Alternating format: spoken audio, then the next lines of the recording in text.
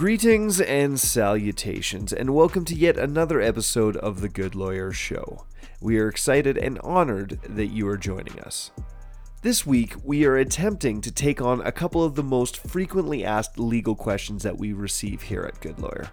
Alongside me, mostly to ensure I don't say anything completely inaccurate, we have on friend of the show and corporate lawyer extraordinaire Josh Weinberger. Now, before we jump in, a couple of points really need to be made. First, the questions we chose to answer are fairly basic legal questions.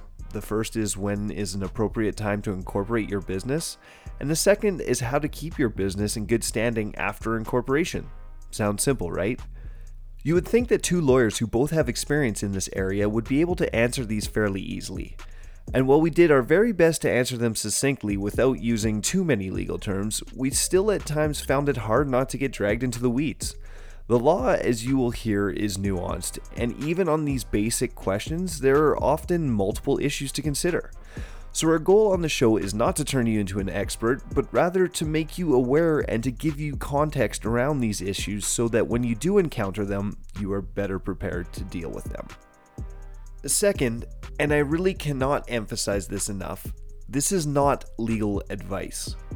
We are simply providing legal information, so make sure you do consult with lawyers so that you can be advised on the nuances of your particular situation.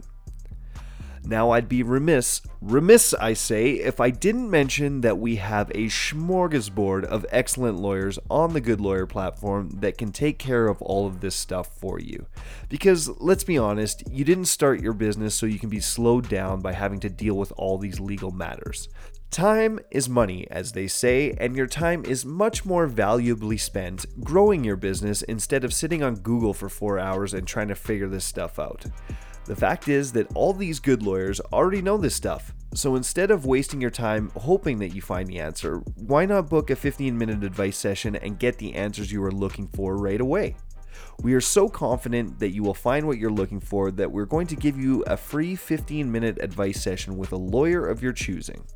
Simply head to our site at goodlawyer.ca, click on Book an Advice Session, and enter the promo code GLSHOW.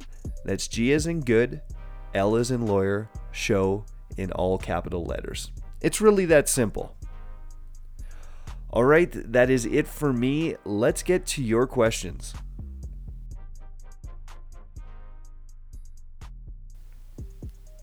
Josh, thanks for coming back on the show. How are you doing tonight? I'm really good, man. I'm happy to be here. Episode number 2 for me. I'm glad to be back. You are our first repeat guest, so, we'll have to send you out a medal or something because we actually haven't thought that far ahead. But happy that you're here, and I know that you're a little depressed about the weather right now. It is winter in Calgary, and you're known as the Sunshine Man around here. So I know you're taking this a little hard. It's bumming me out for sure. The winter is hitting full force. It's dark at 6 p.m.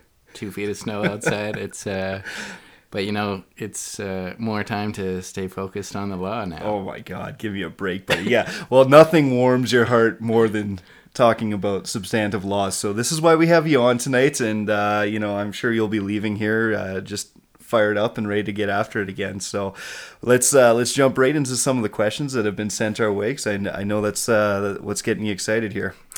So question 1 is from Adam, who asks, a friend and I both have full-time jobs, but are attempting to start a marketing consulting business on the side. We have been at it for about 8 months and are starting to attract a few clients and book a few more jobs. My question is, when is it appropriate to incorporate? So first off, thank you for the question, Adam. Thank you for sending that our way. When should you incorporate is in fact one of the most common questions many business lawyers get asked. But before we dive into when it's appropriate to incorporate, there's a couple other issues that popped up for us. So we just wanted to make sure that we make you aware and everyone else aware of those as well. And the first off, from the sounds of it, you are currently in a partnership with your friend.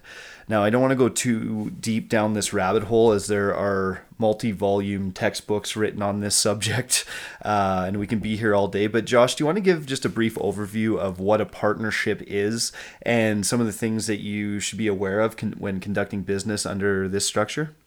Yeah, for sure.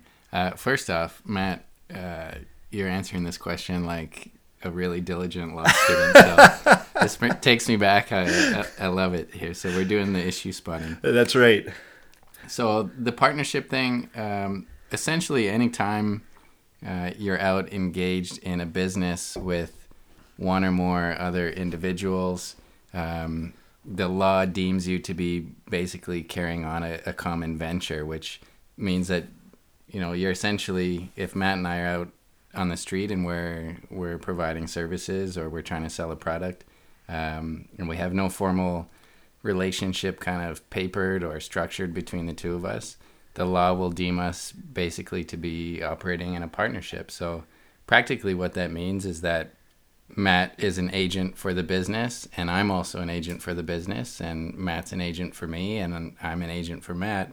So if Matt does something wrong or gets us in trouble, he gets both of us in trouble. He gets the partnership in trouble. So yeah, and this isn't the 007 badass kind of agent. But being an agent of one another essentially means that when I make a decision for the partnership, whether you knew about it or not, you're bound by it, correct? And another point about partnerships is they, unlike corporations, have no protective mechanism built in, meaning that if something goes wrong, and even if I didn't know about it, say if you enter into a contract without my consent even, but it's in the normal course of business under that partnership, they could come after my personal assets to cover any loss or damages that may result from that. Is that correct?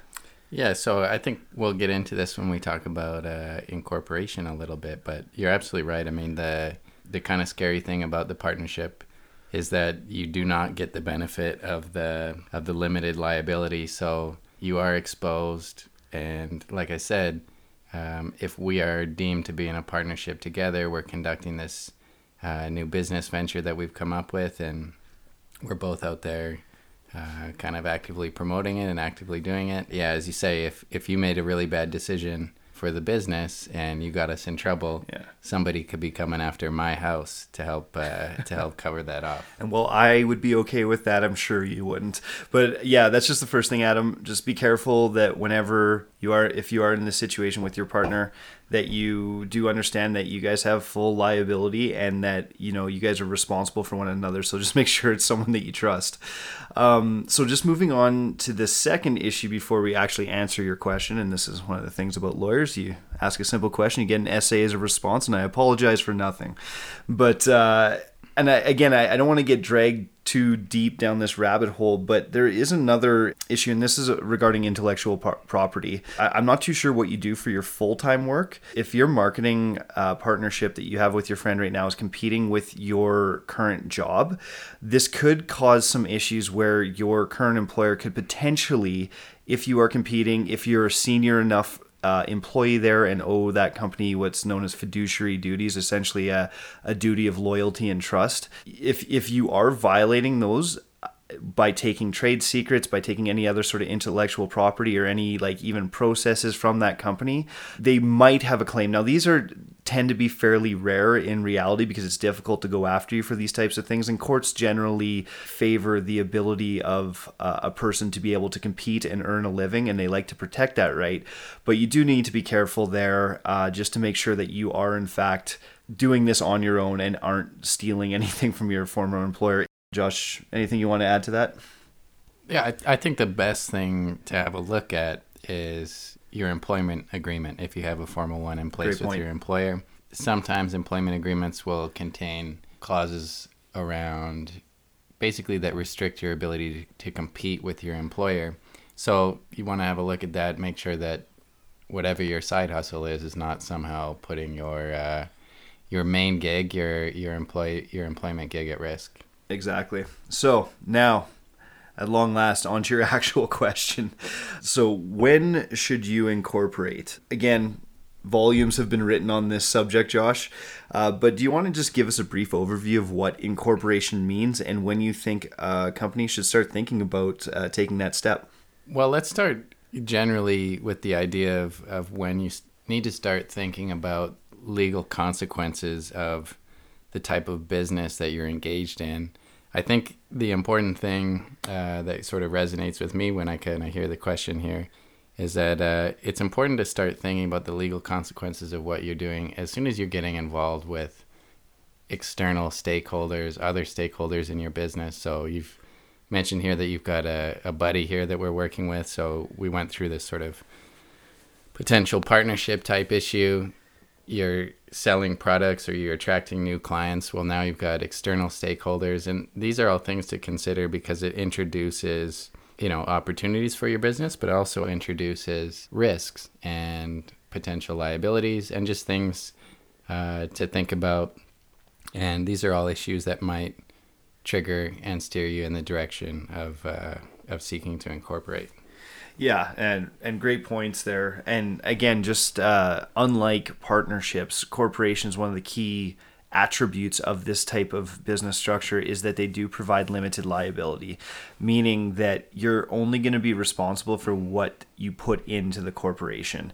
So if things, unlike when you're in a partnership, if things do go wrong, and let's say your business goes bankrupt and you owe creditors, a lot of money for whatever, they can't come after your house, your car, your computer, whatever, your DJ booth, whatever it is that you hold valuable. They can't come after that unless it's an asset that's actually owned by the corporation. There are actually two separate legal entities, yourself and a corporation, even if you are the only shareholder of that corporation. So that's one of the biggest benefits of it, that anytime that you're starting to enter contracts, if you're taking on partners, if you're hiring staff, if you're thinking about raising money, investors can generally protect themselves a lot better within a corporate structure.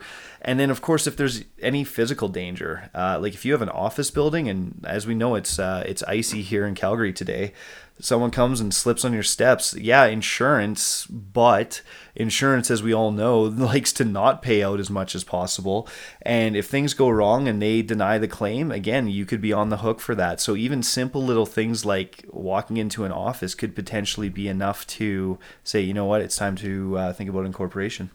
Yeah, so that's kind of my earlier point here about, once you start engaging with stakeholders, now you're introducing potential risks and liabilities. So you want to kind of think about what's the nature of your business, how are people getting involved with your business, and does that carry risk of, we'll start with, does that carry risk of getting sued? And if the business that you're engaging in somehow carries a somewhat legitimate risk of getting sued, well, then right off the bat, that's a good reason to incorporate. Yeah. And, one thing that Matt was kind of discussing is something that we get introduced to through law school, this concept of this separate legal personality that a corporation or a company has. And it's kind of this weird legal trick that we play in our society where we say Josh Coe is different than Josh the individual.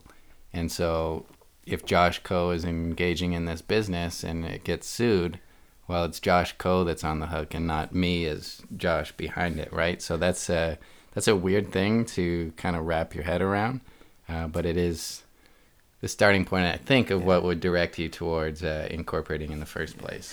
And as an entrepreneur, which I know many of you listening are, it's risky. And you don't want to put your whole life on the line. And corporations are actually excellent in the sense that you can mitigate quite a bit of that risk by incorporating and knowing that, hey, okay, I'm willing to put this much into the middle and take this shot, but not anymore, and be able to organize your business around that. Yeah. I mean, we're kind of sitting here and spitballing a whole bunch of hypotheticals and that kind of thing. I think the important thing is there's a lot of factors that can that can lead you towards incorporation and lead you towards deciding on what the appropriate structure and organizational vehicle is for the business that you're operating.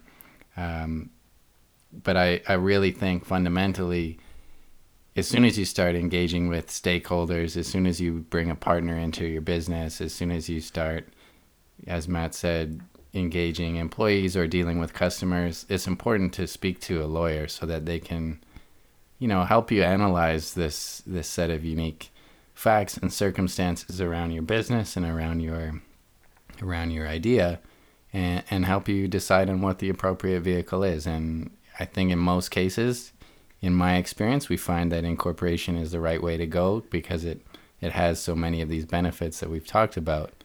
But it's always ideal to chat with a lawyer to figure that out. And obviously, if you do have any questions about incorporation or any other issues around this matter, we do have a litany of fantastic lawyers here, a good lawyer that can help you out with all of this. So make sure you book an advice session and they can get you sorted out pretty quickly. Thanks again for the question, Adam.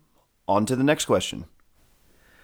So question 2 is from Abdul, who asks, I have recently incorporated a business, but am unsure of what I must do to keep it compliant going forward. I know there are annual filings that need to happen, but I don't know the specifics. Also, do I need a lawyer to keep my corporation compliant, or can these be done myself?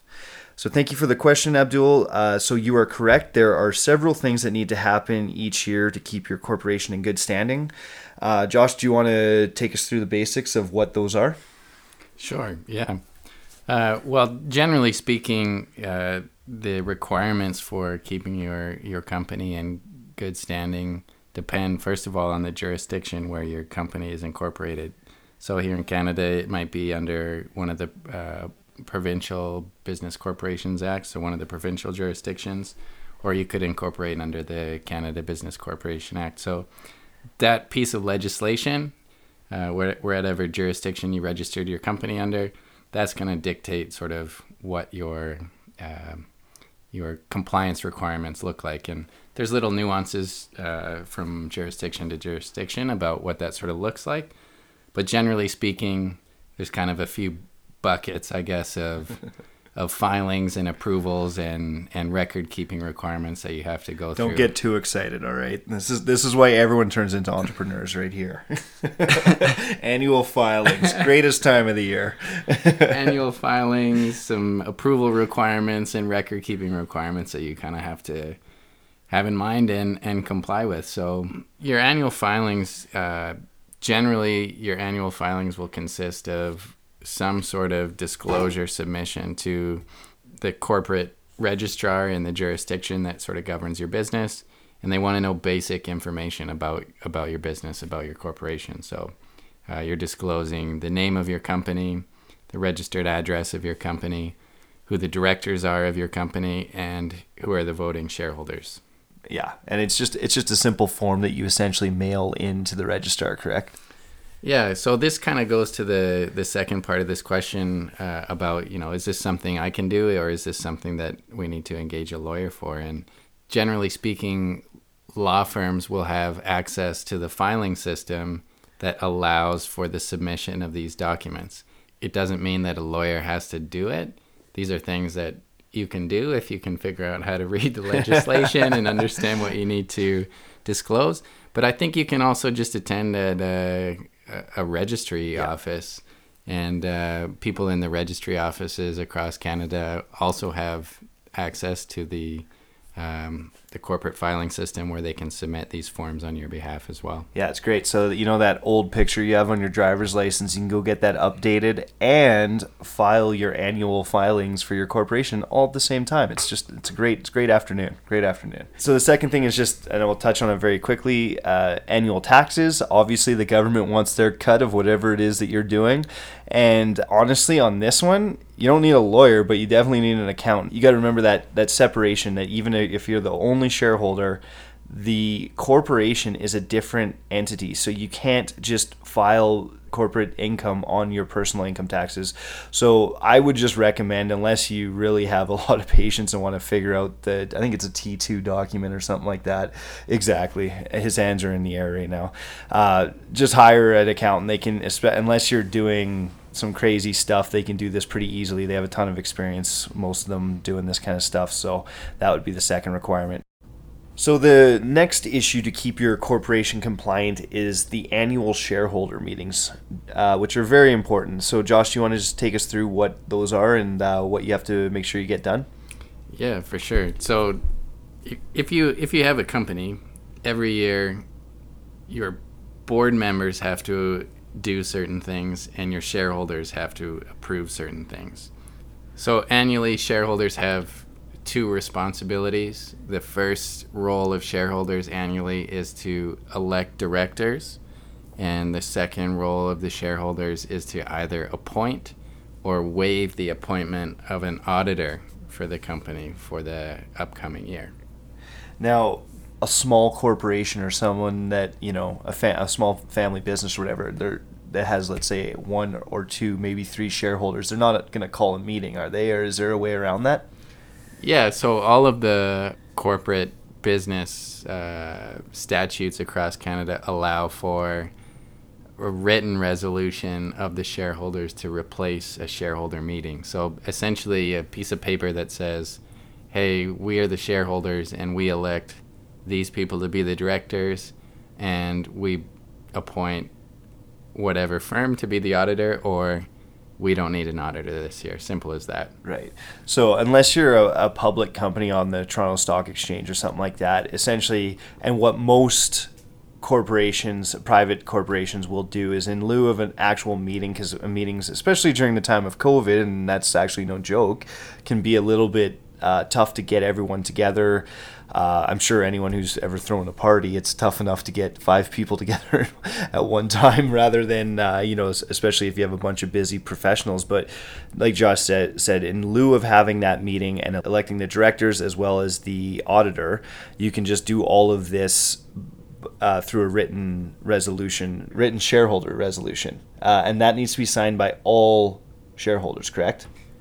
Yeah, that's right. So anytime you're going to replace what should be a meeting with a piece of paper saying this is what we want to do, it needs to be signed by everybody. If you're going to go with a meeting, in a meeting context, you generally go with a majority vote of the voting shareholders that are present at the meeting. Right. And that can, at some points, get fairly contentious, because when you do elect directors, they are the people that ultimately control the corporation. So I know you've probably heard some horror stories in your day about some contentious shareholder meetings, but I think most of them go fairly peacefully, hopefully. And the other thing I just want to quickly touch on is the appointment of an auditor. Unless you're a public company, you don't need an auditor. You can just dispense with that requirement. So, you should keep good records for your own sake, but there's no legal requirement to have an accountant audit your company on a year-to-year basis. Is that correct? Yeah, the auditor requirement is something that essentially just sits with public companies, so companies that are listed on a stock exchange. Excellent. So my final question for you, Josh, is do you need a lawyer to, do those basic things like directors' resolutions or shareholder resolutions, or can someone who's just running a small company themselves, can they just essentially make sure that they have that in writing in some way, shape, or form, or is that something that a lawyer should absolutely get involved with? I think I'll kind of approach this like I did earlier. I think it depends a little bit how many stakeholders you have involved. But also, I think it depends on what your tolerance is for kind of operating in a little bit of this ambiguous space. If it fundamentally matters to you that you have good records and that you're compliant, well, getting professional help means that that's going to be done right, and you can sort of run your business with that peace of mind, knowing that your corporate records are tight, that you're compliant with the corporate law, and you're not going to get in trouble on that side of things. The flip side of that is if you don't want to engage professional help for that, at the very least, what you should be doing is keeping really good, thorough corporate records, keep them organized, document how you're running your business, and that'll really just save you a lot of potential headache going forward if you do decide to grow your business or engage additional stakeholders and that kind of thing. There's a chance that you're going to run into a moment where if you haven't kept good records, you're going to need to engage a lawyer anyways, and they're going to have to try to rebuild all of that. So, yeah, I guess my point is, if peace of mind matters to you on this, then, yeah, definitely seek professional help, and it shouldn't be a overly costly thing to do. It's pretty routine and pretty simple.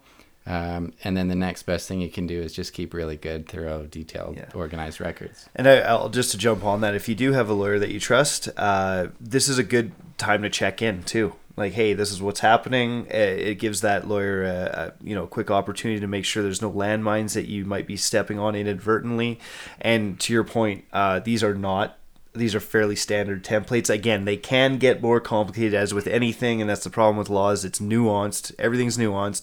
But for the most part, these things are pretty standard. They can whip them out pretty quickly and shouldn't cost you a whole heck of a lot. And I have heard horror stories, and actually I know one personally, where someone didn't do this for 15 years, just ran their business. The business became much more successful than they realized, which was a great thing. But then they went to sell it to an institutional investor, and they had to exactly what you just said. They had to retrace all their steps for the last 15 years, because this was essentially a bank, and they don't just take things. They want to know what they're buying. And the amount of, it was a significant cost that cut into what otherwise would have been money that he would have walked away with, having to rebuild all these records. So I think I agree 100% to your point. If you're not going to hire a lawyer, at least, please, for your own sake, just make sure you're keeping good financial records. I know it's annoying. Nobody likes doing it, but it can save you a lot of headaches in the future. And that brings us to the end of our first Q&A here. So we'll see how this one goes. It was fun though. And again, it's kind of funny, just to kind of give you a behind the scenes look here. We paused the recording about 15 times here, because even these basic questions, there's a lot of nuance there, as you can probably tell even by us trying to answer these as succinctly as possible. So again, this is where a lawyer can be a huge value add to your company if they do understand what it is that you're going through, if they've seen similar experiences in the past. Because even simple questions of like, when should I incorporate, it can raise a lot of issues that you want to make sure that you understand, just so that as you progress, you have confidence that you know that your corporation and company and probably your livelihood is set up in a way that you want it to, and that you firmly understand it and have your 2 feet on the ground. Obviously, Good Lawyer, we're here to help in any way we can. So make sure you check out the website. But any parting shots here, Josh? I had a great time, man. I'm looking forward to more questions and diving into this again in the future. Awesome. Thank you very much for listening, and hopefully you found this helpful. Thanks again to Josh for coming on the show. If you do have any legal questions that you'd like us to answer, please email them to me at matt@goodlawyer.ca. Until next time, live long and prosper.